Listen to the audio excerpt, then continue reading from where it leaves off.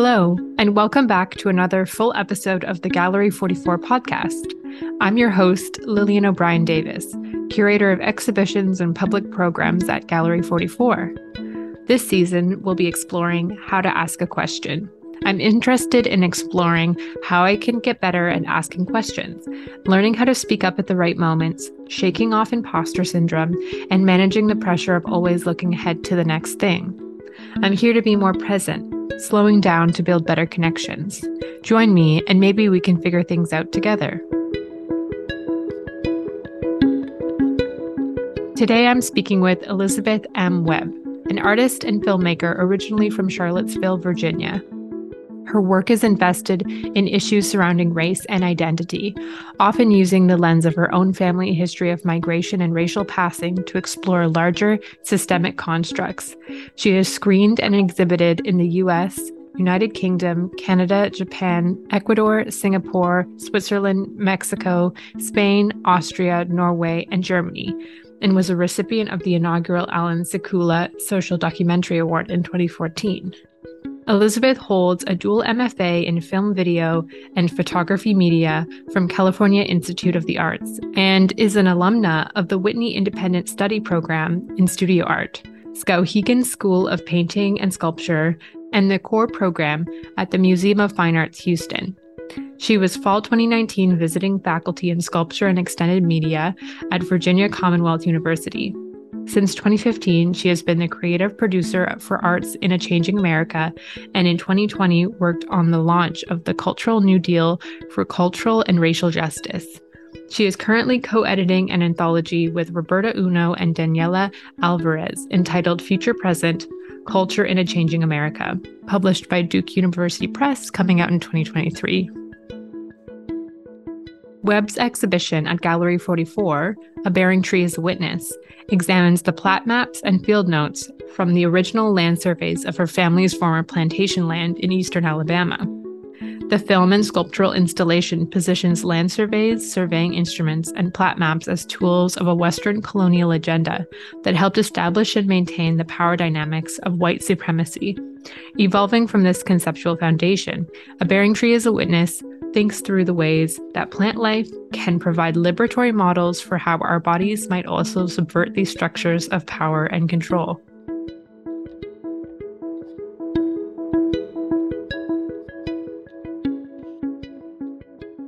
Welcome, Elizabeth. Welcome to our Gallery 44 podcast. This will actually be our second time doing like an audio recording together, which I realized when I was writing my questions. So I was like, oh, I don't know. I keep asking you to do recorded interviews with me. Well, I love doing it. It's very fun. Oh, awesome. Okay. Yeah, I have a couple of questions for you. I think like for background, we've worked together a couple of years ago when I showed your film For Paradise in Regina. And since then, we sort of have kept in and out of touch. And then when I was starting at Gallery 44, I was so happy to reach out to you and follow up about some of the research you'd been doing, or that you had mentioned to me that you were beginning to do when we spoke in, I think, probably 2019. And you had talked about how you were learning about these land surveying instruments and how they were sort of making a bigger appearance in your research and in sort of like the avenues that you were pursuing around how, as I described in the introduction, like how plant life can provide liberatory models for how our bodies might also subvert structures of power and control. And I was wondering if you could take me through the experience of uncovering the land surveying instruments and how they eventually fitted into your ongoing interest into the region where your family's from. Yeah, thank you. So it really started with discovering the field notes from the land surveys. And basically, I mean, I was in the basement of the Lee County Courthouse in Opelika, Alabama, and really just combing through a lot of land records because within my family, quite a great deal of land was passed down from my great-great-grandfather, who was a white man, to his black sons. And that was a situation that then went to court and was contested because of their race by my great-great-grandfather's sister.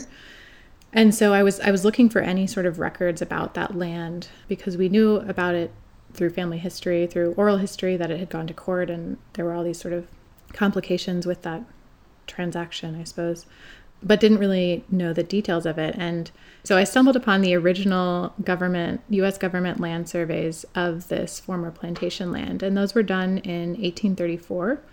And so they were really created at like the height of indigenous dispossession in the area and Muskogee removal. And so the government created these land surveys in order to demarcate property, so impose this grid upon the landscape in order to create property, as I mentioned, and then also to value the land, so to place capital value on the land. So depending on what kind of plant life was growing in a specific area, the land would be more or less valuable for farming purposes. And so I was interested in like sort of this grid as this imposition onto the landscape, and then thinking about the ways that the plants also might undermine that system. Thinking also about the grid as this imposition that is sort of in line with and also both sort of supporting and creating the scaffolding of white supremacy in the U.S. And so the field notes use these sort of trees and rocks, but mostly trees in these particular cases, as these reference points to create the grid. So in like a surveying corner would be marked by a witness tree. And so a tree that might sort of exist in place of what would now be like a GPS coordinate. It would be an oak tree or a poplar or a pine. And yeah, when I was researching that, I learned that these trees that demarcated these boundaries were called witness trees. So a bearing tree is a witness to a survey corner. And when I learned about that, I thought it was such a sort of beautiful and poetic and kind of eerie description of these trees, which of course do, I believe, like hold these histories. And thinking about Saidiya Hartman and how she talks about landscape as holding these histories that might exist outside of the archive, specifically of Black women. And that was something that I explored a lot in my film For Paradise as well. So it sort of like that kind of discovery was kind of like like there's something here in these field notes to think about and unpack a bit more.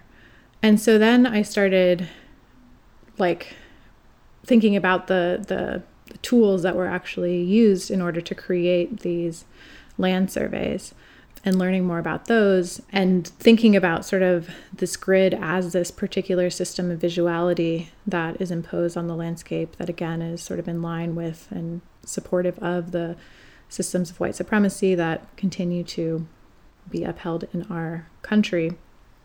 And I found that a lot of the instruments were lens-based, which was interesting to me as a filmmaker and someone who works with lens-based media, and thinking about how like that sort of system of visuality might exist in relation to the systems that are imposed upon the landscape by my film camera, for instance, and how to sort of skew that system as well, and how to think about interrupting this particular viewpoint and what it sort of means to create an image of land, and how to sort of think about the ways that the land and the plant life might undermine these systems, both ones that I'm creating and also created more generally by society.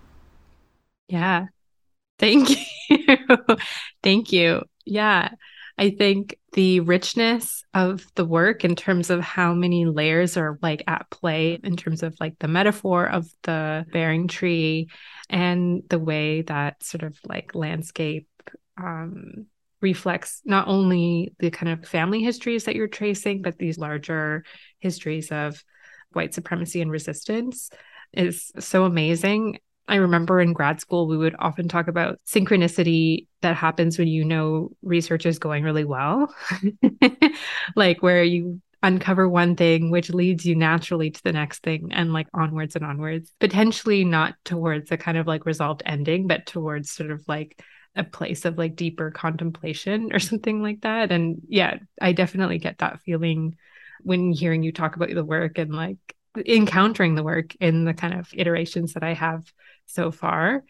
And so I have a couple of questions to like teasing out of your answer. And the first one being thinking about negotiations of borders, which is something that appears in your work and in your research, and thinking about those negotiations, both of race and land. And I'm really interested in the way that acts of resistance are represented in your work. I wonder if you could talk about the different elements where this appears. So I'm thinking of the purple nails, the bronze works, sort of leading question, hoping you could talk a little bit about those details. Yeah, for sure. And just to go back to your comment about synchronicity and research, that's like my favorite part of making art, I think. These moments in research where it's like, oh my God, it all makes sense. Yeah, it's the best. I just had one recently where the land that Paradise once lived on was bought by a white couple who now sort of rents it out for paintball. But I was learning that in the first paintball gun was actually created for boundary marking. So it was actually created for, I know, tree marking. And so, yeah, that was amazing to me. And it leads sort of into your other question. And so basically, yeah, there are a lot of little moments throughout the work that kind of point to this exploration of boundaries. And some of them are sort of more or less like obvious, depending on how much of the backstory you know. But yeah, thinking about, so the film actually is, it's 16 millimeter film, obviously, that's looping in the space. And the film itself was buried along the boundary line of the property line of this former plantation land. And I was interested in sort of thinking about how that act returns some sort of agency to the landscape itself. So what happens when you bury it is that the microbes in the soil will eat away at the emulsion of the film, and so they'll erase parts of the image. And that's a process that I can't really control. There are elements of it I can decide how long I leave it there. I can sort of speed up or slow down the process a little bit. But I can't choose which parts of the image are erased. I can't sort of decide the patterns of erasure. And so that was something that I thought about a lot in that film and in the process of making it. And the film itself, it's called Boundary Exercise (on Perambulation). And the process of perambulation is sort of perambulation is like a sort of a yearly practice that people would do. I believe it began in Europe, and it was a yearly walk around the boundary of one's property, both to sort of like reinscribe that property boundary for others, but also for the next generation. So children would attend as well and like sort of learn the perimeter of the property. And I was interested in that practice as this sort of weird, in sort of a weird relation to drawing or something. Yeah, and so thinking about like physically laying the film, which is this sort of long line of time in its 16 millimeter form. It's like, a literal line of time, laying that along one of these property edges, and then thinking about sort of the natural or nature's response to that imposition. And there too, sort of there is this contesting of the boundary that happens by the soil. And so in the film as well, there are a number of serving instruments that are depicted, but also my nails are painted purple, as you mentioned. And it is like a very specific shade of purple. But in my research, in one of these moments of synchronicity, as you say, I learned that purple is a universal, quote unquote, universal symbol for boundary, in property boundary in Alabama. And so if you paint your tree or the trees along the edge of your property purple, then that's like a legal, basically it functions the same way as like a sign that says property boundary, no trespassing. And so it was created as a way to sort of like ease the burden of property owners. But yeah, it's this very specific shade of purple. And if you drive around down there, you'll see a lot of trees marked purple. And I was also interested in my research. A lot of my prior work deals with sort of the ways that our bodies subvert the color line or negotiate the color line, both through sort of my family histories of racial passing and different ways that family members have undermined the color line in different ways, not only through racial passing. But in that research, I found out that in the early 20th century, and a lot of the novels and literature that were coming out about passing at that time, there was an idea that you could, quote unquote, tell if someone was actually black, and was passing as white, if by looking at their nail beds. So depending on if they had little half moons at the base of their nails, you could supposedly tell if someone was black or white. And of course, this is not true, and it comes out of this deep anxiety, this national anxiety that's rooted in white supremacy of miscegenation or racial mixing. But that was a sort of interesting, quote unquote, tell to me. And so I decided to paint my nails purple, the same boundary line purple, as a way to sort of respond to both of those histories and connect the sort of human histories to the history of the land. Oh, thanks. Thank you. Yeah, I love how you choose to punctuate all of your answers, which our viewers can't see, so I won't dwell on it, but I'm enjoying it. Yeah, my brain was racing while you were talking, and there's a few things that I wanted to touch on. One being a phrase that you said, sort of like patterns of erasure, when you were describing burying the film. And I kind of clung to that because I think it's such an eloquent way of summing up a lot of the themes that appear in your work. Patterns of erasure being a sort of eloquent way of summing up a lot of the themes that appear in your work, and thinking about the ceramic pieces that you've made and how they kind of address that. What I read in some of your kind of early writing, research proposal, as a micro transgressions, kind of passing, moving through boundaries. And it's kind of a really fascinating theme that kind of threads throughout your work. And then the other thing I wanted to point out, trees being boundary lines, these sort of natural elements being boundary lines that delineate a property line. And I think that there's something so interesting in imagining that something as sort of mutable as nature could be understood as a permanent boundary. It seems obvious to me that a tree from one year to the next will move and sway and change in response to its environment and the sun and how warm it was or how cold it was. And I love this sort of larger theme in this body of work around how this sort of obvious changing that happens in the landscape, over short periods of time or longer periods of time, relates to the kind of human element in the work, in that human beings are doing the exact same thing. At any point where you try to kind of curtail people or group them or limit them in any way, there are subversive things that happen, or liberatory acts that happen to shift these boundaries and to release people from these parameters, I should say. Yeah, so I don't know what that was that I'm saying. We can potentially edit that out if it doesn't make any sense. No, it totally does. Leave it in.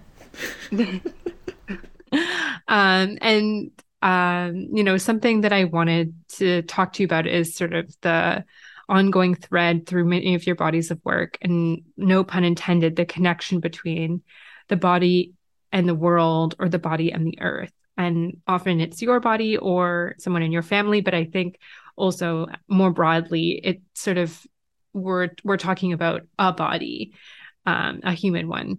And I wonder if you could talk a bit about how you reflect on that relationship and maybe how you see it evolving in the future, or even like just in this body of work specifically.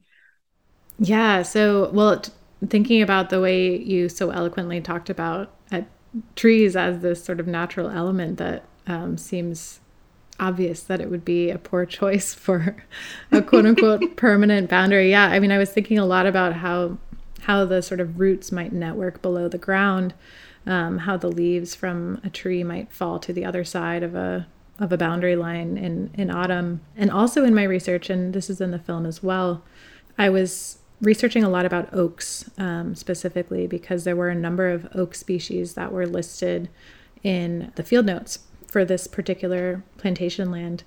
And in talking with a bunch of ecologists, I found out that oaks are actually like an incredibly difficult species, or sorry, it's not a species, that they're a difficult group to categorize. And so there are two sort of main types of oaks. They're red oaks and white oaks. And the black oak is actually a type of red oak that used to be called the yellow oak because of the color of its bark, which I think is just there's humor in that, in the sort of like, certainly like Enlightenment driven attempt to categorize and name and divide everything. But within those two groups, the red oaks and the white oaks, there is so much hybridization that occurs that it's often difficult to determine what species an oak is further down than like a broadly speaking red oak or broadly speaking white oak. And so there are these species called cryptic species where the different oaks might be like phenotypically the exact same, but they're actually these different species. And the reverse occurs as well because there's such phenotypic variation within species as well. So there might be sort of like two trees that look very different, but they're actually the exact same species. And so this sort of, I don't know, I guess like our relation to categorizing the oaks was really interesting to me. Our being like humanities, Western science, was relation to categorizing the oaks was interesting to me, and thinking about these different ways that the oaks as a group kind of undermine or make difficult this process of categorization and boundary creation on a sort of like identity level too within the oak groups. Okay, now I'm going to try to remember what the other parts of your questions are. Well, so I think in terms of the body's relation to the landscape, I think that sort of changed in my practice from the sort of my early work, which was much more performance-based and often used my body in the landscape. And it was a lot of performance-based video. And then once I started sort of thinking more about the land and plant life as sort of a container of histories, more specifically, like thinking about like a tree that actually was present for the lives of maybe some of my ancestors that I didn't have the opportunity to know for a whole host of reasons. Then I started probably viewing the land as more of an active participant in my work. Not that I didn't before, but there was sort of like a shift, I think, in terms of like, I don't know, I think of it almost more collaboratively now, and thinking about the burial of the film in the landscape, or in other work, the burial of the film in a channel of water, and using the soil that I gathered from the boundary line of this land as pigment in these prints. All of those things allowed me to think of the land and the plant life as more of an active collaborator in my practice, and thinking about the bodies that the land remembers, and sort of in some cases, I think specifically in For Paradise, the land as sort of a a stand-in for the body in a lot of ways, or like the land as maybe stand-in for the memory of a body that will never be seen by me. And then thinking about my own body in relation to these bodies that are sort of remembered by the land, and the other ways that my own body is inscribing a presence on the landscape, and how the landscape is sort of inscribing its presence on me as well. Mm-hmm. Yeah. Yeah, that makes sense. It's so fascinating. And just as you were talking, the kind of what came to mind was just that the land and the trees in particular, like these bearing trees, what they bear witness to is not these sort of like land delineations that represent kind of ownership and kind of, I don't know, capital. What they bear witness to is history and time and people and bodies and life, like human life, plant life, and that, yeah, like that they continue to stand in many cases, hopefully in most cases, but we know that's not always the case, but like that these trees continue to stand and are witnesses as time goes on. And I think it's such a beautiful metaphor to undermine the language of ownership or of control with the language of like observation and steadfast like watching. And I think it sort of brings, like as you were saying, that relationship between like human bodies and the earth and nature into this sort of, is it collaborative or like sort of just like coexistent relationship, which is, I think, more truthful about what that relationship looks like to begin with, rather than sort of trying to coerce these trees into sort of like collusion for like models of oppression or something like that. Yeah, for sure. Yeah. I think yeah, well, and you mentioned the boundary or the witness trees that are no longer standing as well. And I think that those like in Alabama, I mean, God, the whole state has been like clear cut like 3 times or something. So a lot of those original witness trees from that particular government land survey are no longer standing. And so oftentimes what would happen is when people would clear the land for farming, which of course then farming for a plantation economy that is directly involved in slavery and subjugation of Black bodies, but they would get rid of the witness trees as well, either by mistake or generally by mistake or for ease, because of the desire to create large open crop fields. But then I'm interested in thinking about how, like, if a witness tree is cut down, what happens if like a tree of the same species grows a little a ways from a survey corner from its original location, and how is that sort of an act of skewing the grid? And one of the other things, so there are several pairs of platinum plated bronze acorns in the show as well. And that was thinking about the original meter standards, which exist in a basement in Paris. And they're sort of these original meter standards were made of a platinum iridium alloy. They are the physical measurements upon which almost all other measurements are based. And so I was interested in thinking about using that material, this sort of platinum material, which is known as very, very precious and bright, and thinking about what it would be to think of another standard apart from this sort of meter standard of measurement, and thinking about the acorn as this what would it be if we created these systems of relation in relation to the acorn, rather than a pole in the basement of a library in Paris. Yeah. Which is sort of more speculative, but yeah, and then there is this doubling that happens as well with the acorn, which is a little bit of that ties in because they're double acorns, so they're the acorns that sort of grow side by side and are discrete seeds, but are like connected.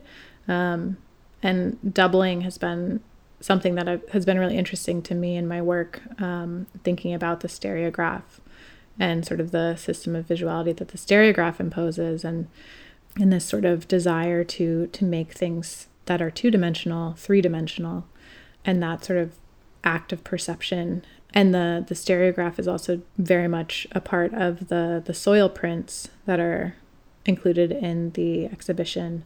Those are sort of indices of a bunch of stereographic images that were taken in 1950 of this plantation land, and actually of Lee County more generally, more broadly. And they were taken in order to document the erosion that really over-farming and the plantation economy had caused and had created on and marked the land.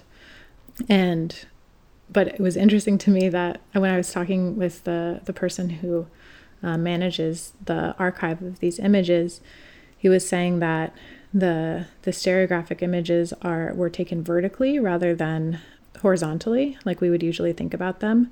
And the reason why is because of the wind. So the plane couldn't fly east-west. It had to fly north-south in order to get a sort of stable view.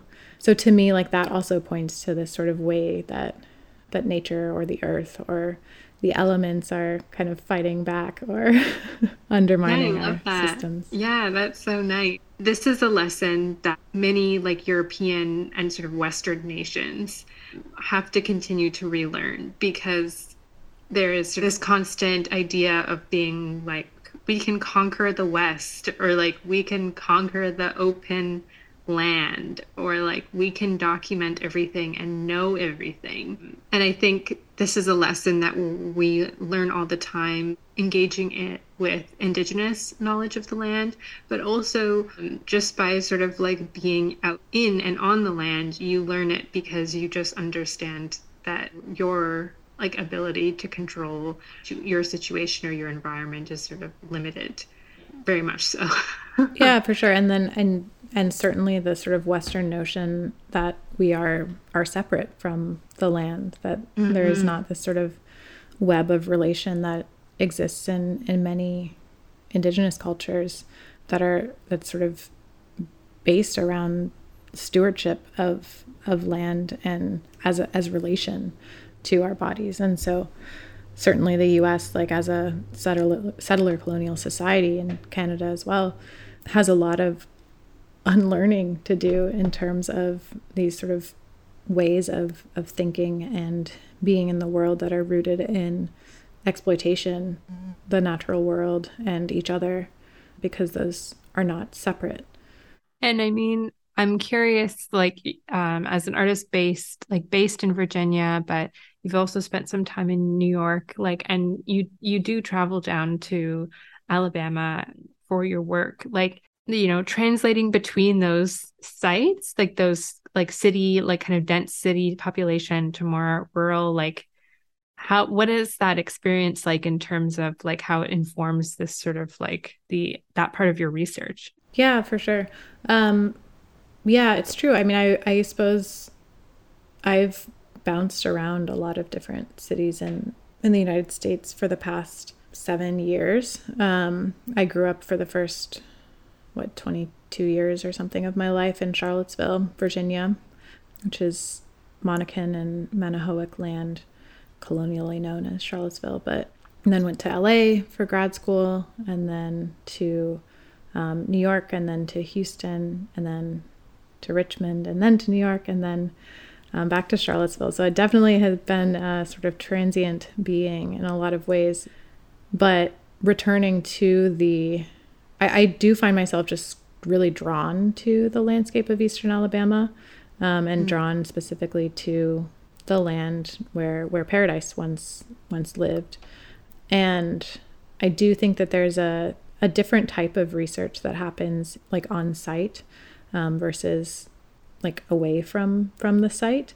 I think that there's sort of like a more embodied research that happens on site where you're actually sort of interacting with the plant life that exists there, the soil, like I don't know, it like could get really kind of like, I don't know, it's like incredible to me that to think that some of these trees like witnessed the lives of these people that I really have, I mean, spent the last 15 or so years of my life like trying to know through the archive. And so it's almost like visiting, I mean, it's like visiting people who met your relatives in a certain way. Like there's this, I think that there's a closeness that I feel with, and even living in Brooklyn too. I mean, that's where my grandfather lived, and I moved intentionally right down the block from where he lived. So I would pass by his apartment every day and I could see it from my window. And so like that was an intentional choice to sort of think about proximity and closeness and how even like an urban landscape, like, yeah, I mean, there are still trees obviously that where like leaves might fall from the same tree many years apart. And I mean, certainly like the bricks that like made up his apartment are the same.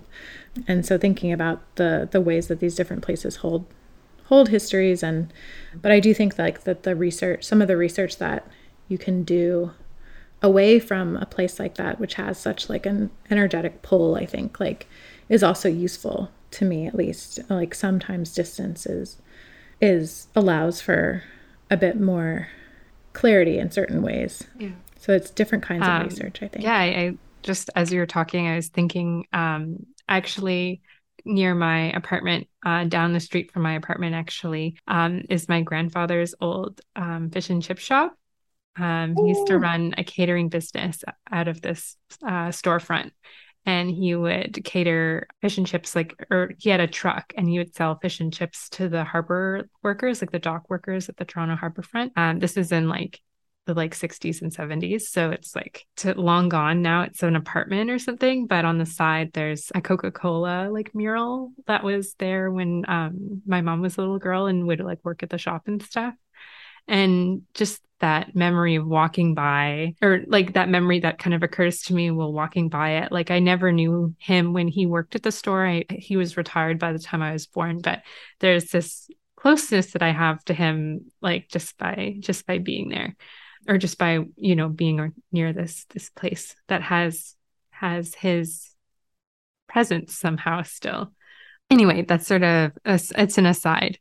But I want to kind of change gears a little bit and just ask you, like reading your bio, there's a lot that I'd like to ask you about, but in particular, I wanted to focus on the Whitney ISP because it's a program that I think it's been popping up a lot. Like Tia Simone Gardner, our most recent artist who we've exhibited in the main gallery, she also did the program. And so I'm really curious about it. And so I was wondering if you wanted to share a little bit about what your experience was in that program. Yeah. I loved my time there. I went to the Whitney ISP immediately after graduate school. And so it was also immediately after I had finished my film For Paradise, which was a very long and it required a lot of after analysis for me because it was so personal and so, really like life altering for me, that sort of experience. But it was also, it is this artwork, right? But it also is like quite personal and had quite a lot of sort of implications in my life to make that work. And so for me, going to the Whitney after that, it was a positive experience to sort of dig into theory, and especially like British cultural studies, Stuart Hall, which is sort of one of the intellectual pillars of that program. I think that was really, really useful for me in terms of thinking about how to contextualize my own work, or how to sort of like debrief with myself after the experience of making For Paradise, especially. But it was so wonderful to be in community with artists and scholars and curators, and yeah, in that space, all sort of thinking about art and theory and culture. And I think that, I mean, it is a very specific program in a lot of ways, and it has like a very strong lineage of thinkers. And it is also an opportunity to like meet many of your theory heroes. And sometimes that can be challenging, but I think that ultimately it was a very rewarding experience. Like, okay, I have one last question for you, and I'm going to couch it in kind of saying like, this season of How to Ask a Question is an inquiry that speaks to a larger investigation into what good criticism looks like and how it also connects with labor practices. I'm not being a good critical thinker when I'm tired and not engaging properly when I'm overworked. I am interested in questions of capacity and labor. Great conversations don't come out of nowhere. So as an artist, but also as sort of someone who wears many hats in their professional career, I'm curious about how you, Elizabeth, manage your own workload and ability to be present with various projects. And I know earlier we were talking about how you're sort of like, you got like a social commitment this weekend, and then you're driving to Canada in like the next day. So I think that this question is maybe well timed for you. Yeah, you are catching me at a moment of particular overwhelm, we'll call it, in terms of my day job, if you can call it that, with Arts in a Changing America, which is, I mean, I think I don't know, there's so many models for like how to be an artist in the world, and the one I currently occupy is sustain myself financially by having a job, and I'm really grateful that it is a job that I like a lot and find a lot of value in, and it is very much dealing with social justice and cultural equity, and so I'm grateful that we like can talk about these things and think about these things within my job as well, thinking about sustainability in terms of being humans and employees, and like humans first, ideally. But yeah, I think it can be challenging. And I think for me also, like, I sort of have to activate different parts of my brain in order to do that job and in order to do my creative work. And I'm also not someone who works particularly quickly in terms of my creative practice. It's very often very slow and requires a lot of like space and time and thought. And so, yeah, it can be frustrating, especially when like my creative moments don't align with my quote unquote free time. And yeah, and so I think it is like, it's a thing that I'm constantly juggling and balancing, and I've been able to find certain things that make it easier. I also like continue to struggle with it all the time. Yeah. But I mean, it's also actually, I like literally just before this, I was taking notes on this call with an arts organization. It's actually like I would say like a timed funding initiative focused on sort of cultural equity and social justice work, and they're one of our partners, and they've just recently launched this program that is like providing salaries to artists and culture bearers for their practices. So like acknowledging the role, the important role of artists in society and as cultural producers, and culture as something that moves before policy, and acknowledging that by giving salaried like positions to people just to continue to do their own work.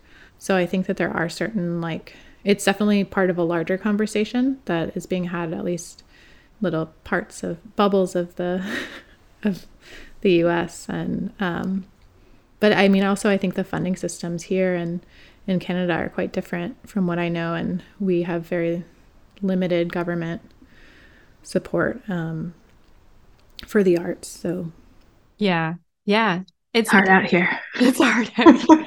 I mean, yeah, I think the Canadian context is one that's so interesting in terms that like we do get funding like at like municipal, provincial, and like federal level, but it's like it doesn't really keep the wolf from the door.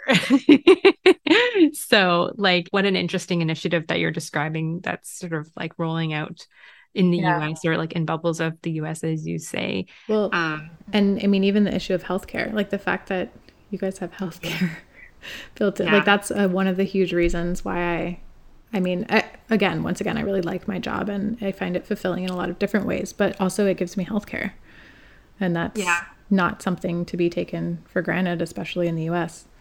It's interesting bringing this conversation to you as after talking with another artist who is based in the United States. And both of our chats have been very pragmatic, where it's like, well, I manage it by taking breaks and by making sure I like can get my teeth cleaned and can get my prescription medication if I were to need some. Like, and these are ways that we kind of like sustain ourselves and keep ourselves rolling. And yeah, I think it just kind of underscores these are the fundamental things that every human being needs. I don't know if you out there are shocked by this information. But, I think it's really important to kind of underscore and remember sort of to maybe cap off these conversations by just saying like, go lie down. Know that your labor is seen. I value your labor, Lillian O'Brien Davis. I value your labor, Elizabeth M. Webb. May I ask you what the M stands for? Yeah, it stands for Margaret. It's one of my great grandmother's names. Oh, I like that. It's what a beautiful name, Elizabeth Margaret Webb. On that note, thank you so much for joining me today. I'm so happy we've been able to continue our relationship, and this project has found a home at Gallery 44. And so once again, for our listeners, Elizabeth's show, A Bearing Tree as a Witness, is on at Gallery 44 from October 21st to December 10th, 2022. So we will see you in person. I can't wait to shake each and every one of your hands, as I'm sure will happen. Thank you so much, Elizabeth. So that's it. What did you think? Drop us a line with your thoughts on today's pod. You can reach me at lillian@gallery44.org or follow us on Instagram at gallery44photo. This podcast was written, edited, and presented by Lillian O'Brien Davis. That's me. Co-produced with Alana Traficante, edited by Aaron Hutchinson. Special thanks to Respectful Child for the sweet tunes. We acknowledge the support of the Canada Council for the Arts. Talk to you next time.